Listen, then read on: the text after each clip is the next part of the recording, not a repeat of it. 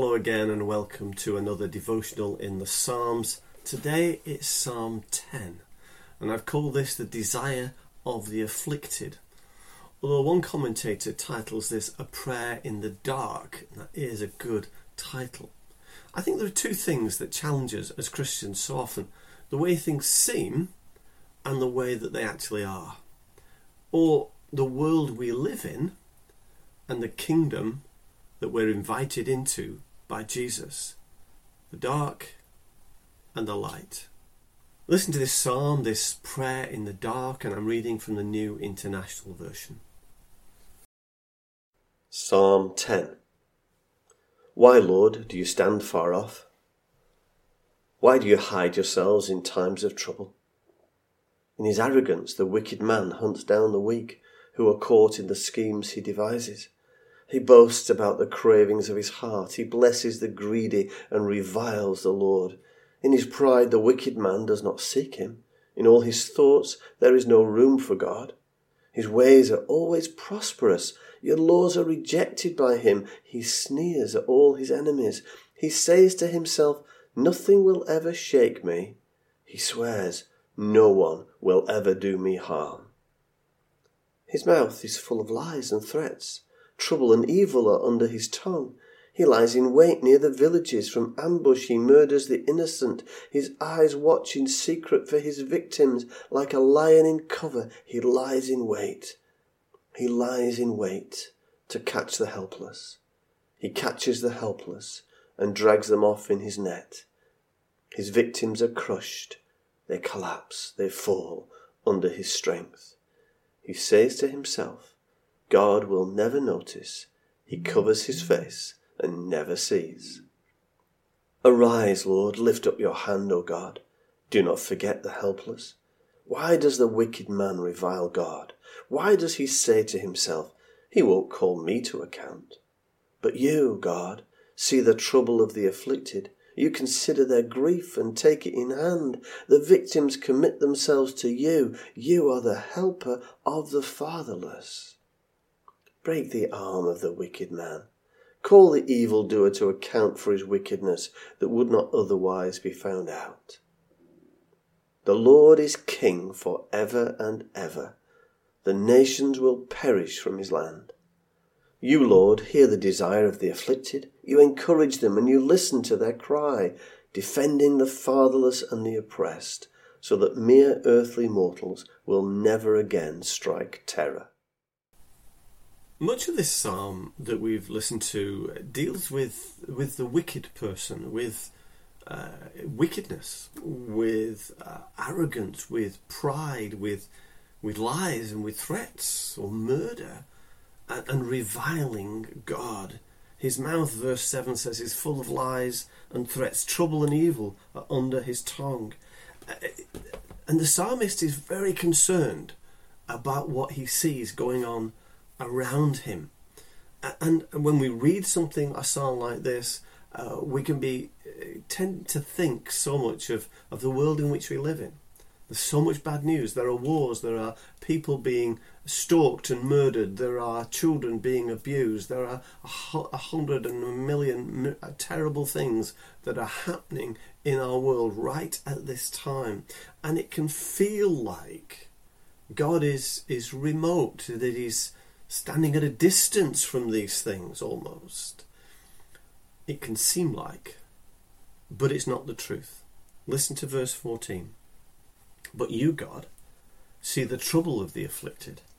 You consider their grief and take it in hand. The victims commit themselves to you. You are the helper of the fatherless. And as we go on into verse 17, it says, you, Lord, hear the desire of the afflicted. You encourage them and you listen to their cry, defending the fatherless and the oppressed, so that mere earthly mortals will never again strike terror. This is the psalmist's perspective when he looks to his God. What is our perspective when we look at our world and when we look at our God? See, Jesus calls Satan the thief who comes to steal, kill and destroy. There is an enemy of our soul. There is an enemy who comes. There's an enemy rampant in the world, the New Testament tells us. To steal, to kill, to destroy. To steal joy, to destroy hope, to kill literally and spiritually, physically and spiritually. Peter calls in his first letter, chapter 5, he calls the devil a roaring lion looking for someone that he can devour. A roaring lion. Is this the way things are? Or is there more? Let's go back to this psalm, because in verse 16 the psalmist says this. And remember the context that it's coming in. All of these wicked people, all of this terrible stuff that's happening in his world, victims being crushed and lies being told and people being hurt and abused and damaged. He says this, the Lord is king forever and ever. The nations will perish from his land. What is he saying? He's saying the Lord is king. That is clear. And he's king forever and ever. He's not missed what is going on. God knows exactly what is happening in our world. And when he says the nations will perish from his land, does that mean that he's going to eradicate all these bad people one day and we'll be able to live in peace? No, there is a bigger truth than that. His land, the nations will perish from his land. There will never be sin, damage, hurt, abuse, stealing, murder. In fact, there will never be tears in his land. Revelation tells us God will wipe away every last tear from our eyes. And then in heaven, when we are face to face with our Saviour, face to face with our Heavenly Father, there will be no more crying. That's the truth. And that is what we look to, and that is what we hope for. Yes, the world is a difficult place in which to live. There are many terrible things that are going on, but that is not the end of the matter. It is crucial for you and for me as Christians today that we keep looking at how things are from God's perspective, how they are from an eternal perspective, not just how they seem presently today. So let's just pray that the Holy Spirit will help us to keep this perspective that this psalmist has. Yes, we have our prayers in the dark. Yes, sometimes we have something going on in our hearts and we feel afflicted by what we see around us or what we see in our own lives. But let's ask Holy Spirit right now for help. Holy Spirit, would you come and fill our hearts and our minds?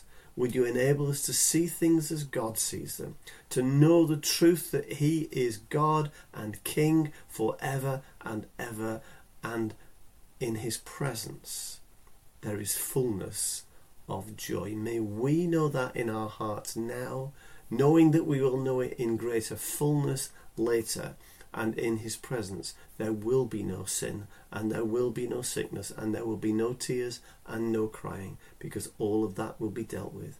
And in the meantime, Father, we pray, bring peace to our broken world. In Jesus' name, amen.